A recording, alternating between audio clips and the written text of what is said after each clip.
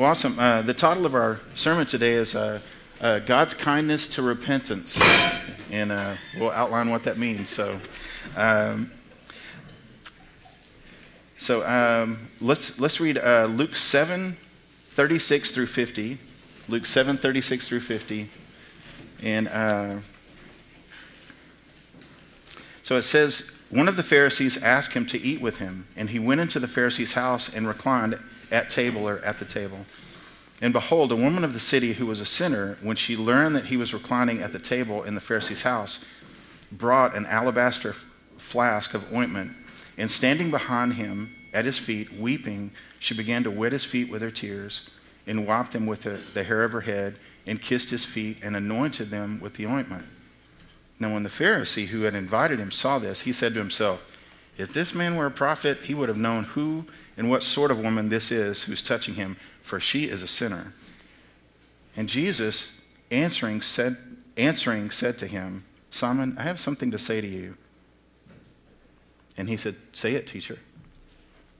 And so he told a parable. He said, a certain moneylender had two debtors. One owed 500 denarii. A denarii is like a day's wages, so this was like a year and a half's worth of wages, right? And the other 50, about 2 months' worth of wages. When they could not pay, he canceled the debt of both of them. Now, which of them will love him more? And Simon answered, the one, I suppose, for whom he canceled the larger debt. And he said to him, you have judged rightly. Then turning toward the woman, he said to Simon, do you see this woman? I entered your house, and you gave me no water for my feet. But she has wet my feet with her tears and wiped them with her hair. You gave me no kiss, like no kiss of greeting. But from the time that I came in, she has not ceased to kiss my feet. And you did not anoint my head with oil, but she has anointed my feet with ointment. So therefore I tell you, her sins, which are many, are forgiven, for she loved much. But he who is forgiven little loves little. And he said to her, your sins are forgiven. Praise the Lord. Then those who were at the table with him began to say among themselves, who is this who even forgives sins? And he said to the woman, your faith has saved you. Go in peace.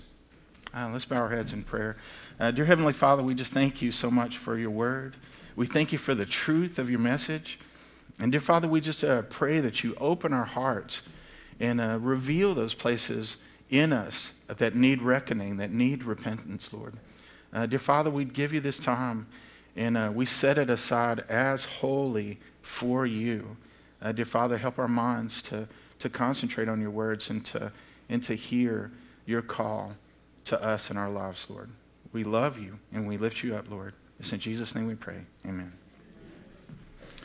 Awesome. So this instance of a woman anointing the feet of Jesus is not the only time listed in Scripture. So it's kind of ironic because our brother David, we've been in the book of Matthew for, 3 or 4 years now? No, it's been a while because Matthew is humongous, right? And to try to break it down, I mean, it's awesome. God has gifted David in the way that he can explain very complex, hard biblical truths in a way that we can understand, and with graphics and all that. So it's amazing. But ironically, he's going to be in, I think it's Matthew 26 next week, and you're going to see another woman anointing the feet of Jesus. Except in that case, it is, Mary, Martha, and Lazarus, right? The family that is so that Jesus is so accustomed with, is best friends with, right? And he loves them. And so as an act of worship, Mary will anoint the feet of Jesus. But it's 2 days before Passover, right? And so people look at the expense that they're doing on him, that it's because it's expensive. This ointment is crazy expensive. And somebody, I think it was Judas Iscariot at the time, who was dipping into the money purse himself, but he was saying, what horrible expense is this? I mean, we could have given that money to the poor instead of pouring it on someone's feet. And he said, leave her alone. She's the poor you'll always have, but me, I'm only here for a short time, meaning physically in the flesh, right? And he said, but what she did will be remembered throughout the generations. And so Matthew, Mark, and John talk about what happened 2 days before Passover, before Jesus was crucified. This instance that we're talking about today in Luke 7 actually happened in a completely different place. It was in Galilee, in a small village called Nain, like N-A-I-N. And so very different circumstances. It is ironic, though, that they were both in the house of a Simon. The Simon who is in the Mary, Martha, and Lazarus story was Simon a leper. And I'm thinking probably a healed leper at that point, maybe. But in this circumstance, it's Simon the Pharisee, okay? So anyway, I'll leave it to David to pick that apart next week, as he is very good at doing so. But regardless, so we're in Nain in Galilee, and approximately 1 year before Jesus' death, okay? So let's start with Luke 7:36. Luke 7:36, and it says, one of the Pharisees asked him to eat with him, and he went into the Pharisee's house and reclined at table. Now, at first glance, this may seem like a pretty friendly invitation, right? But if you're looking in the book of Luke, and you can read this later, but one chapter earlier in Luke 6, you can see where the scribes and the Pharisees were watching Jesus very, very closely to see if he would actually heal a man who had a withered hand. I think maybe The Chosen even covered, the popular miniseries The Chosen may have covered something like this, where he was healing him in the temple. But it said they wanted to say whether he would heal the man on Sabbath so that they could find a reason to accuse him. Well, what did Jesus do? He's Lord of the Sabbath. He healed the man, and he made them look uncaring and foolish. And then it says in Luke 6 that they were filled with fury and discussed with one another what they might do to Jesus. Okay, so fast forward now. Here we are. Simon the Pharisee, his name is Simon the Pharisee that invited him, probably invited him over in order to trap him or to find some reason to accuse him. Okay? So let's go on to verse 37 and 38. And it says, and behold, a woman of the city who was a sinner, when she learned that he was reclining at table in the Pharisee's house, she brought an alabaster flask of ointment, and standing behind him at his feet, weeping, she began to wet his feet with her tears and wiped them with the hair of her head and kissed his feet and anointed them with the ointment. So unlike the other one where we have clues as to who the woman might be at the anointing in Bethany 2 days before Passover, here it doesn't mention her by name at all. You know, some have even talked about, well, this might be Mary Magdalene, but I don't think that's true because, again, one more chapter over in Luke chapter 8, it introduces Mary Magdalene or her name for the first time in the book of Luke. So this woman is just unnamed, and the only thing that we know about her is she's a prostitute, right? It didn't even say it that way. It uses a euphemism. It says a woman of the city, but that's a euphemism for prostitute. And this Pharisee, Simon, he was painfully aware of who she was and what she was in his eyes, right? The Pharisees were all about appearances, right? They had these, things on their head like these box billboard kind of things or whatever, and whoever had the widest one and the tallest one or whatever was more pious than this guy, and just the amount of robes or how they were regarded in the community was much more important than anything else. How much money they had. I mean, they were kind of the religious fat cats of the time, and now here in his house, uninvited, a prostitute just comes walking in, and I can just imagine the dialogue in his head. You know, it's just like, well, how dare she come into my house?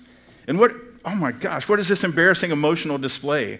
Just crying and slobbering over this guy's feet, and then wiping his dirty feet with her hair. You never catch me doing that, you know. And then using expensive ointment on his feet, what a waste. You know, I mean, just that vitriol, that contempt that he has for the whole situation and, you know, this guy who he's trying to accuse, and then just seeing this display. And then he turned his contempt on Jesus, He was talking to himself, and he said, if this man were really a prophet, he would have known who and what sort of woman this is who's touching him, for she is a sinner. Right? So we see what the heart of Simon is, a heart of contempt, a heart of judgment. But then it says in verse 40, let's pick it up from there in Luke verse 40.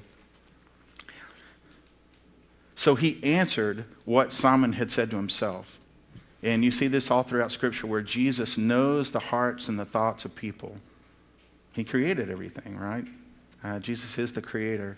But now here he is, incarnate, in flesh, and he's answering Simon directly. Simon, I have something to say to you. And he said, say it, teacher. And then a certain moneylender had 2 debtors. One owed 500 denarii, about a year and a half's worth of wages, and the other 50, about 2 months' worth of wages. When they could not pay, he canceled the debt of both. Now, which of them will love him more? And Simon answered, the one, I suppose, for whom he canceled the larger debt. And he said, you have judged rightly. And then turning toward the woman, he said to Simon, do you see this woman? I entered your house, and you gave me no water. That was a huge slight not to offer water to a dignitary coming into your house that you've invited over for dinner for him to have his feet washed or to wash his feet. He said, you gave me no water for my feet, but she has wet my feet with her tears and wiped them with her hair. You gave me no kiss of greeting to welcome me. But from the time I came in, she has not ceased to kiss my feet. You did not anoint my head with oil, but she has anointed my feet with ointment. So therefore I tell you, her sins, which are many, are forgiven. For she loved much. But he who is forgiven little, loves little. And then he said to her, your sins are forgiven. And then those who were at table with him began to say among themselves, who is this who even forgives sins? And he said to the woman, your faith has saved you. Go in peace. I love that story.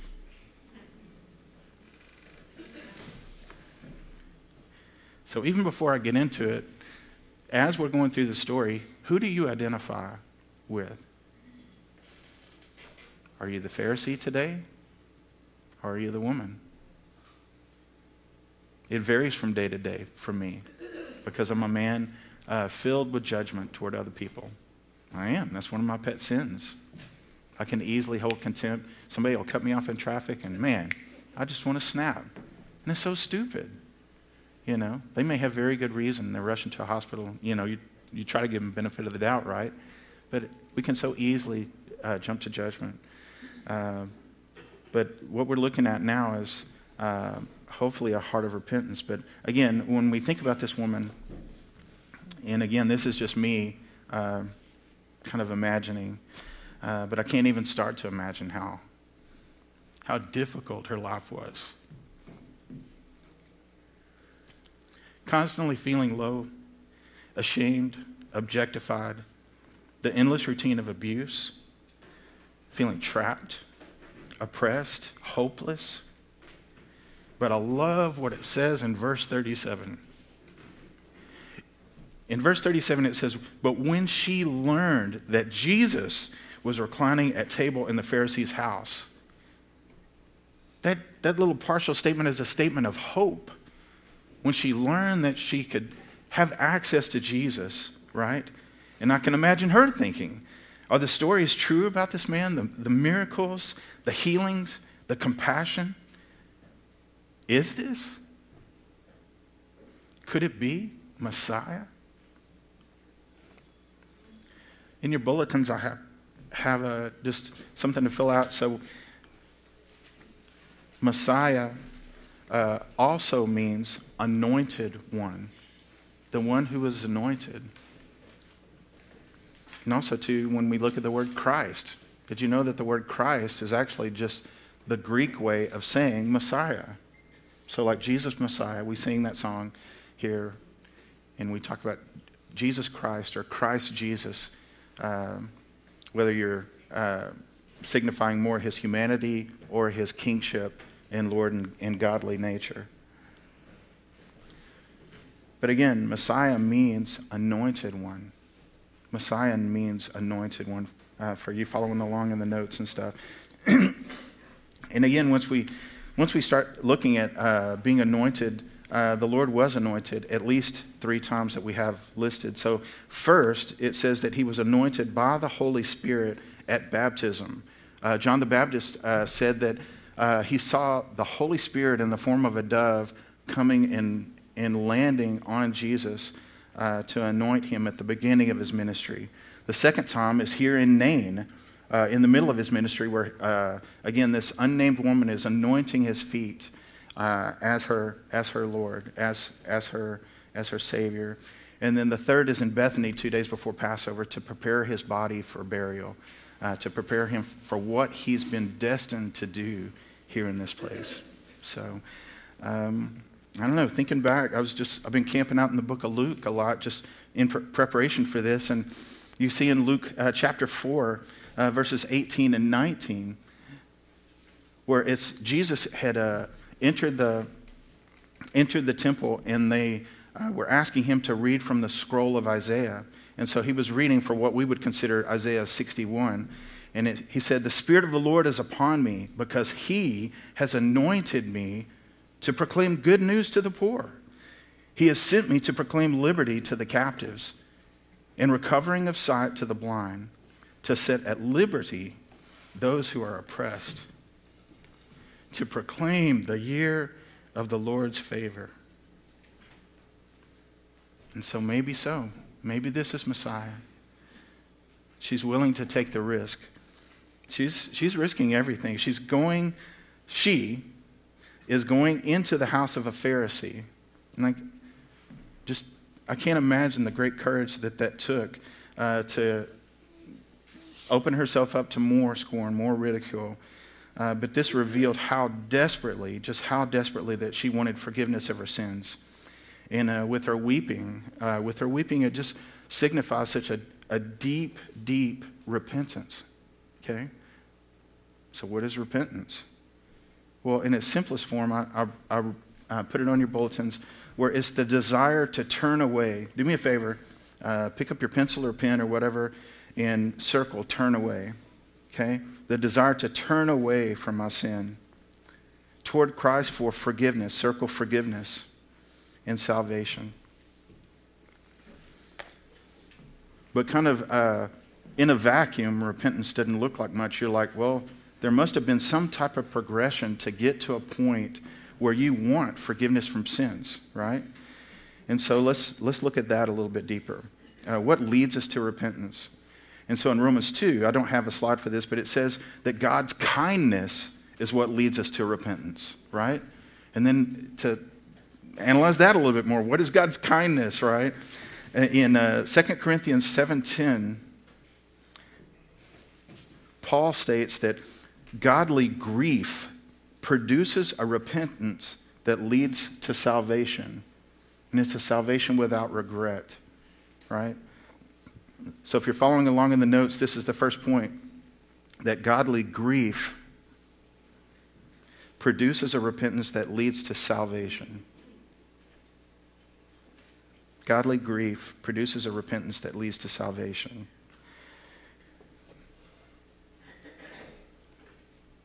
And so this grief here actually refers to sorrow for our sins, and it is enveloped by the Trinity, by God's care, because it's grief that refers to the sorrow of our sin. That's that this sorrow is the Father leading us according to His will.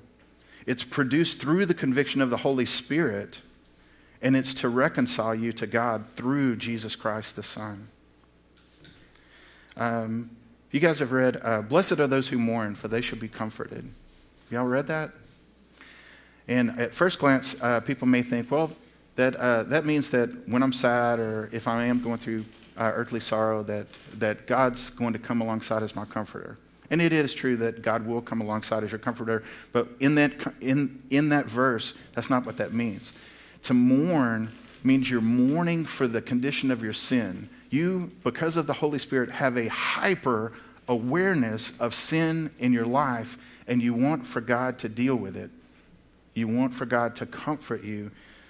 And so this godly sorrow is drawing your heart toward Jesus so it can be reckoned with. And I guarantee you, true repentance cannot occur apart from the genuine sorrow over my sin. And that's a genuine sorrow that doesn't make excuses while you're confessing to the Lord.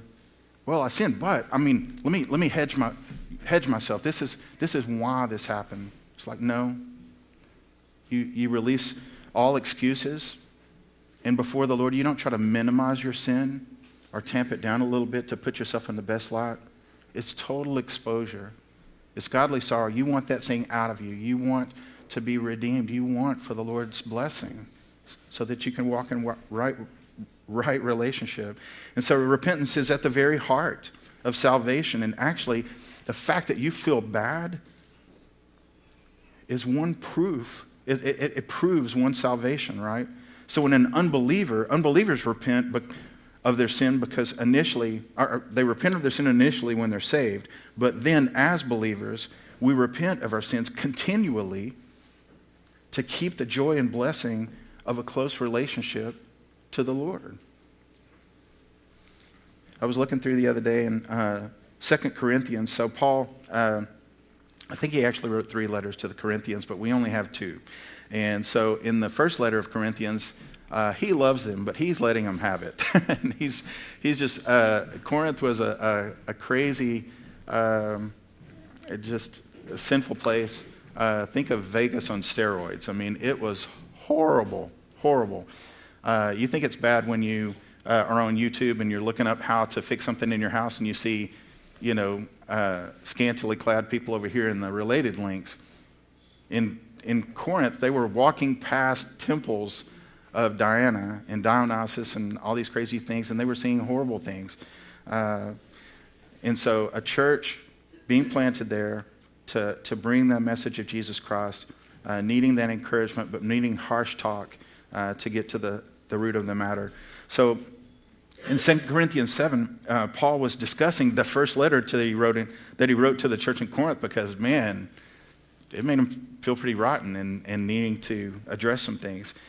And this is my paraphrase of that, but he said, "I'm sorry that me pointing out your sin grieved you and made you feel sad for a little while.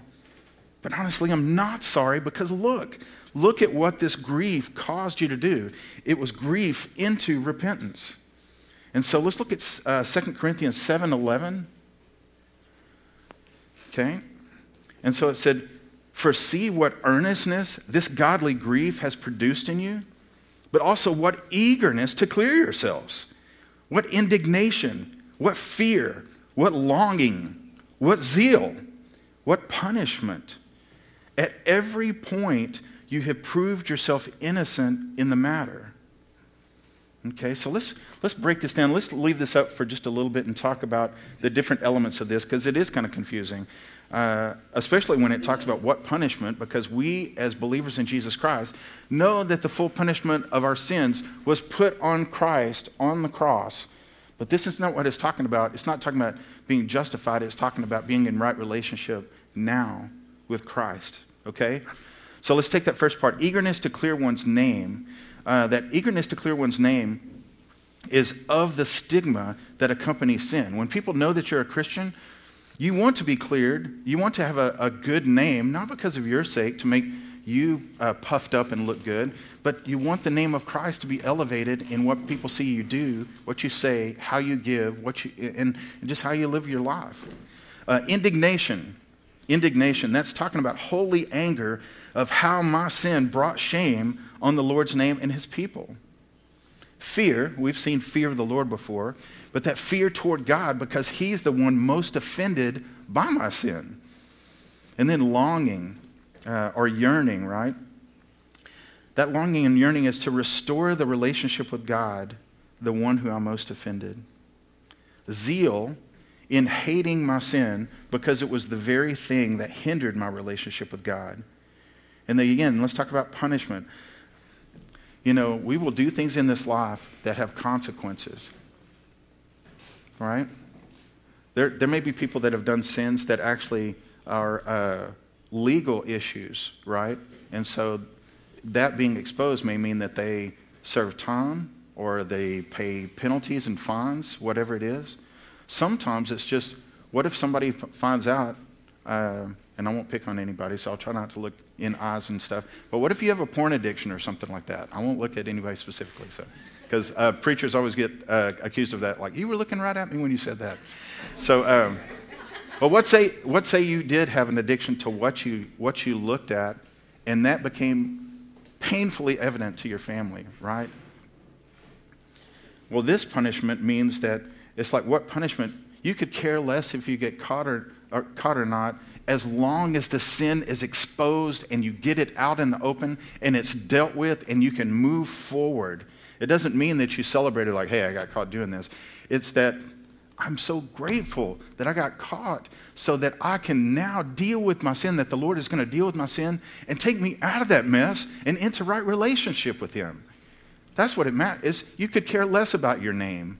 You care about the name of Jesus. That's where the eagerness to clear one's name was, is His name, His righteousness is what you're seeking for. You could care less about whether you look good in a situation. Let me be a godly fool for the Lord as long as He gets glory out of my life, right? So not caring if my sin is exposed in front of others, but as long as it's dealt with, as long as it results in healing my relationship with God. And so, back to the woman. That's where she was. It was okay to walk into a Pharisee's house because she wanted to be dealt with. She wanted her sin dealt with. She didn't want that life anymore. And she could, I could just imagine her saying, if anyone can forgive me, it's Him. If anyone can give me a new life, it's this Jesus. So let me risk it and see.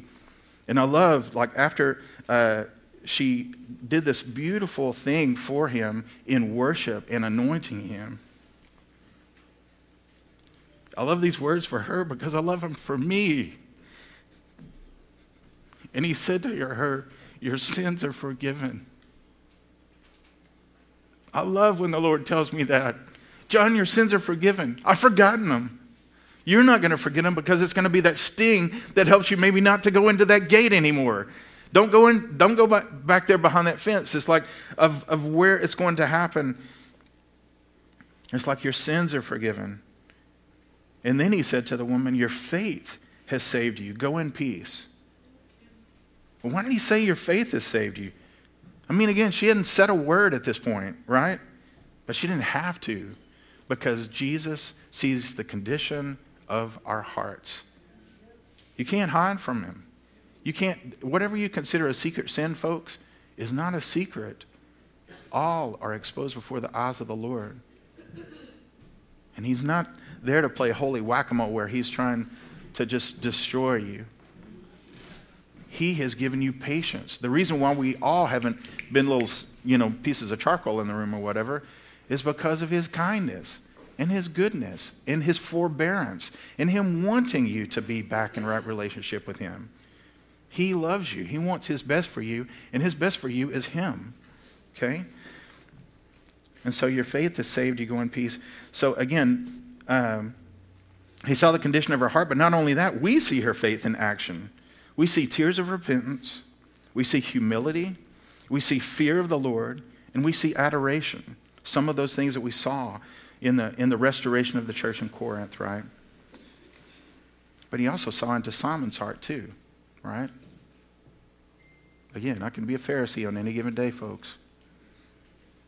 And this is what He might see in my heart too. He saw in Simon's heart self-righteousness and being unfeeling, prideful, fear of what other people might think about me or think about him, contempt for other people, right? We all struggle with all of these. But our heart is to want closeness with the Lord. That's the longing in our heart. I love how Brother Forsyth last week just said we have a God-sized hole in our heart that nothing else can fill in this world except for God. He's the one that can satisfy our needs and our deepest wants and desires.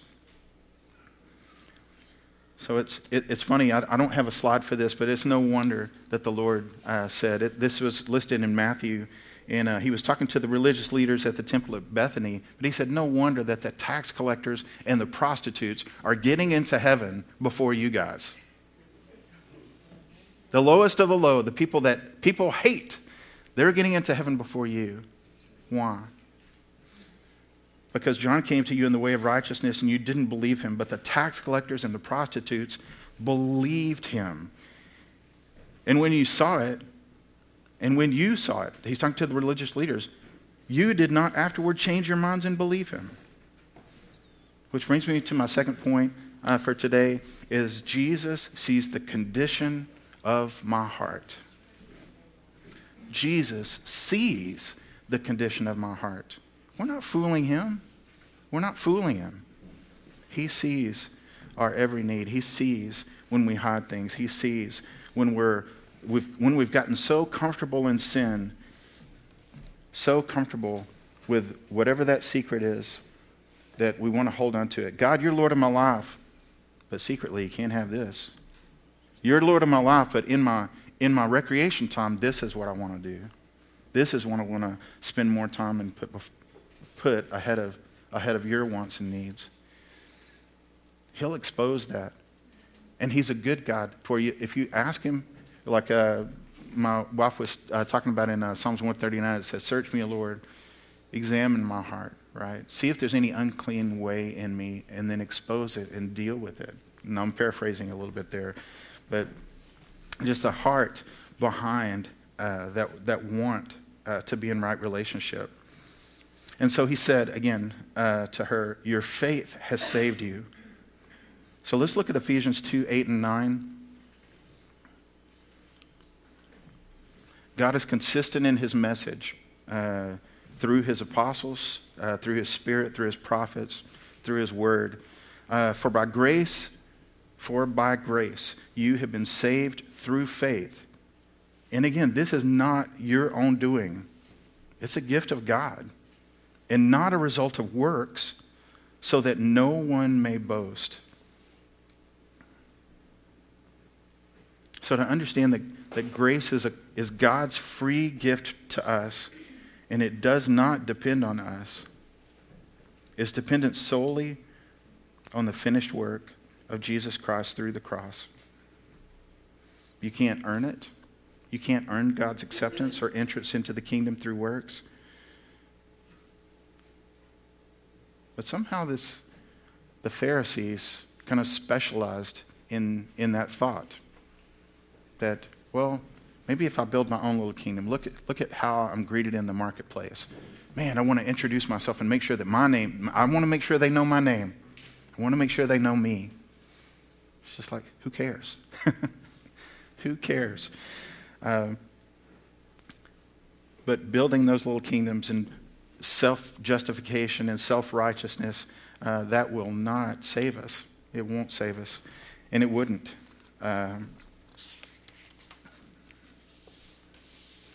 Sometimes we get into that trap too. That even as Christians, after we have been blessed by the grace of God, that sometimes we fool ourselves into thinking that, okay, it's still about works. I mean, no wonder that there's songs written about amazing grace, how sweet the sound that saved a wretch like me. I once was lost, but now I'm found. Was blind, but now I see. Because it is amazing. On any given day, even a Christian saved by grace can still fall into the trap to think that they have to work their way into the kingdom, that you're being judged by how you look or how you appear.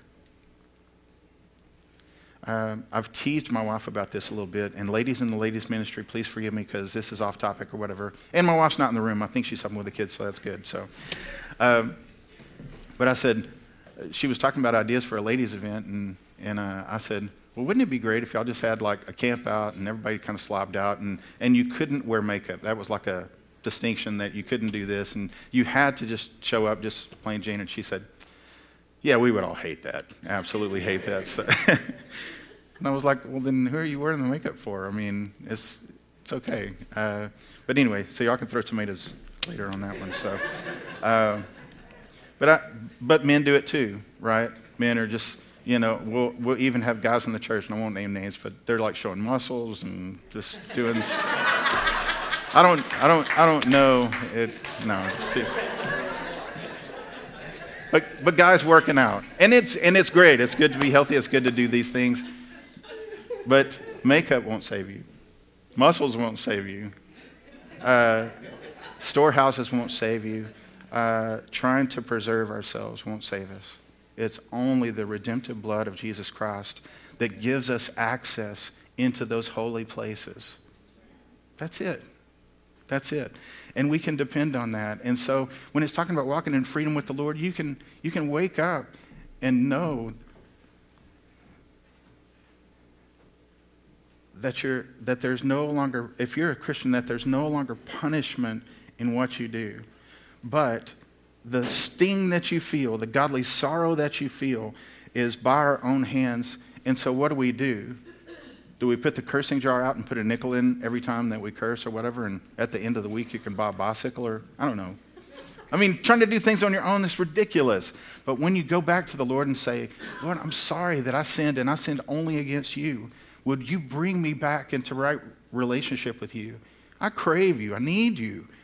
And what I've been doing has just been stupid. So would you please draw me back into right relationship and close relationship with you? You're all that matters. And dear Lord, I felt horrible for weeks, and I didn't need to. I want you. Give me a godly sorrow. Give me your kindness to give me a godly sorrow. Don't ever make it to where my heart is seared over and calloused to where sin doesn't bother me anymore. Thank you, dear Lord, that your Holy Spirit is inside me and that sin bothers me so that I crave your righteousness. I crave a right relationship with you. So again, God's not making a list of how many times you prayed or how much of the Bible you've read or how many times through that you've read it or how many good works that you've done. Again, this is not a salvation of works. It's God's salvation for you to be accepted through faith only. Your best is not good enough. Your works will never be good enough. Your grades will never be good enough. Your house will never be clean enough. You can sing all the worship songs in the world. You can never, never, ever be good enough to obtain your own salvation. So the striving that we have, because we're little Pharisees, give us a bulleted list. I want to check off that list or whatever. You want a list? Striving for perfection is ridiculous, but striving to go toward the one who is perfect is never in vain. God says, you'll seek me and find me when you seek me with your what? Whole heart. Let's see that again. You'll seek me and find me when you seek me with what? Your whole heart. Right?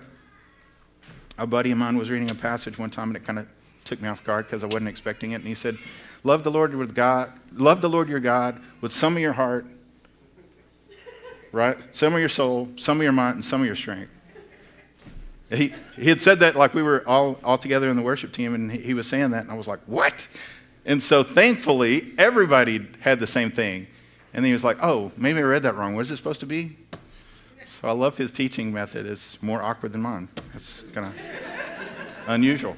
But it's that thing to where it's just, when you think about the opposite, we can too easily read Scripture, but it's like, think about the opposite. It's like, no. What would that even look like? And it's a term that I don't even think that is used properly. We use a term called lukewarm Christian, right? I don't think there is such a thing, right? But again, the Lord presses us to confess our sins and to come back to Him. I love that He dealt with the punishment of my sin on the cross, so that like this woman, all I have to offer Him, the alabaster flask of ointment, is gratitude and acknowledgement of His great cost for me. Which brings me to my third point. Daily repentance and confession. Confession. Bring me back into right relationship with Him. So daily repentance and confession bring me back into right relationship with Him. So, with that, I think I tried to do the world's fastest sermon today, so that's okay. But worship band, if you guys would come on up. The reason why I wanted to stop a little bit early today is I just want to take some time in prayer. Just want to take some time in prayer.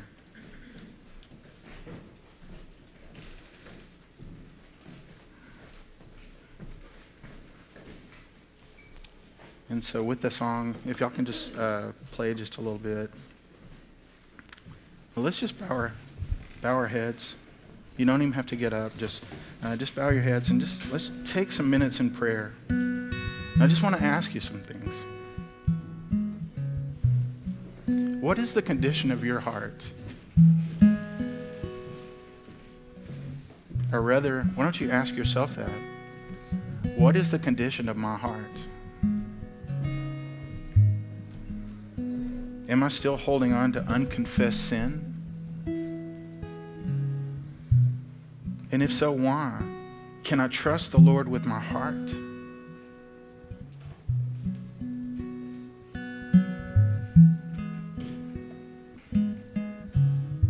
And so God, help me to repent in my heart and to follow you.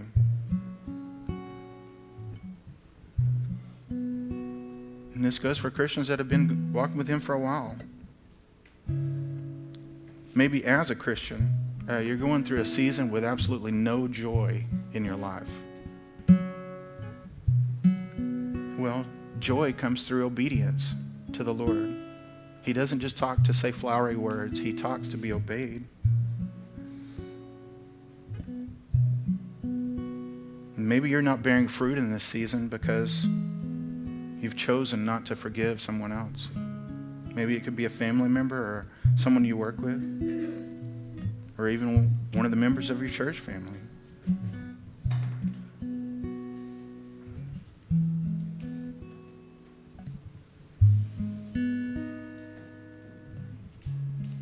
Am I judging others and holding them in contempt?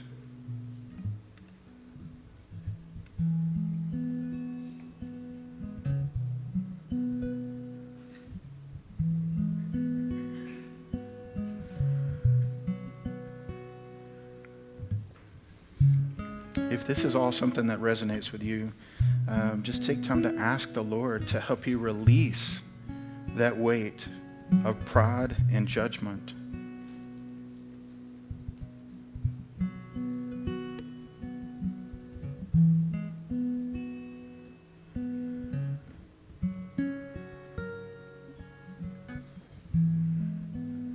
Well, let me pray over us. Dear Heavenly Father, I thank you so much for the day. I thank you so much for our brothers and sisters in this room. I pray for your help in their lives. I pray for your help in their lives. Dear Father, as we grow as Hope Church, we don't want to grow into emotionalism. We don't want to grow into just what feels good or looks good. Those things pass away. But what doesn't pass away is our relationship with you and your word. Dear Father, grow us up, mature us into the people of God that you want us to be. Help us to lead with weakness. Continue to give us your kindness, Lord. Continue to convict us of sin. Continue to help us dredge up the darkest parts of our heart to deal with it. We don't want to live in that anymore. That's what our old life used to look like.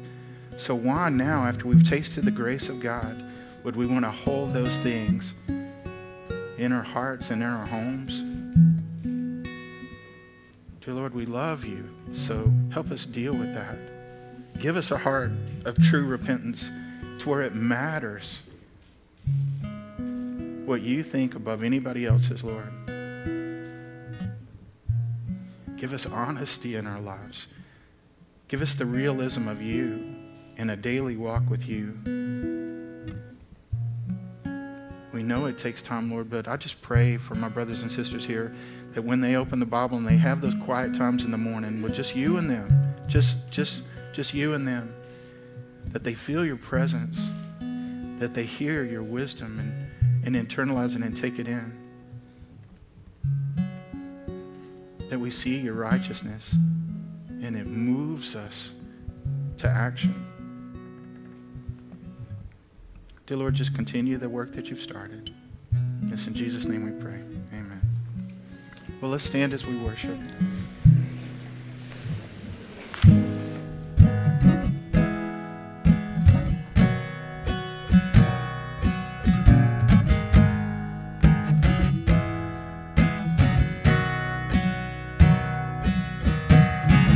to the poor and powerless,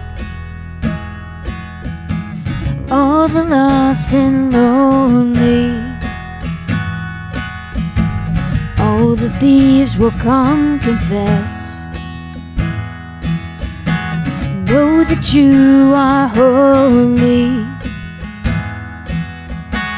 know that you are holy.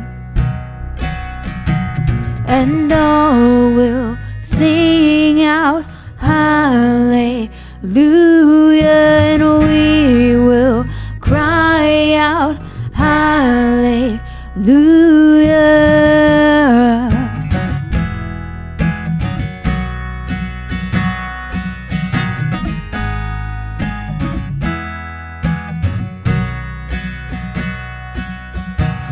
All the hearts who are content, all who feel unworthy, all who heard with nothing left,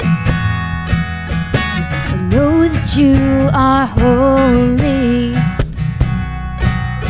And all will sing out hallelujah, and we will cry out hallelujah. And all will sing out hallelujah, and we will cry out hallelujah.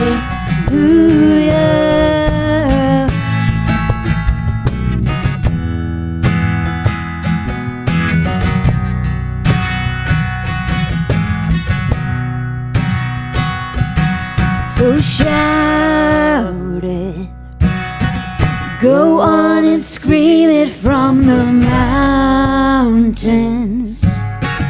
go on and tell it to the masses that He is God.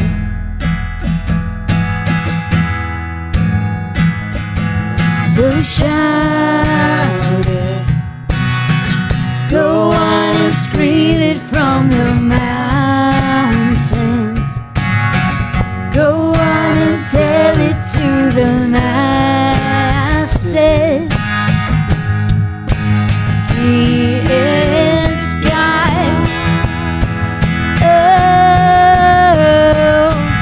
and we will sing out hallelujah, and we will cry out hallelujah, and we will sing out hallelujah,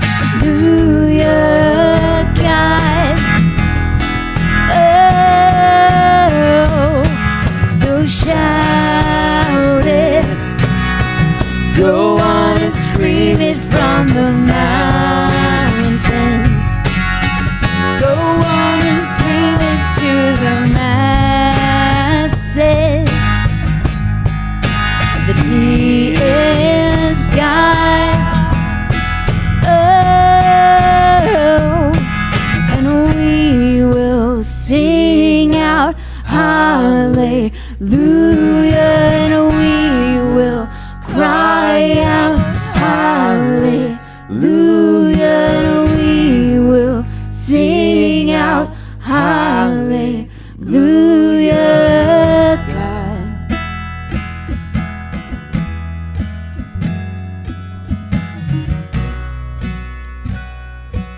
Dear Lord, we do declare that you are God.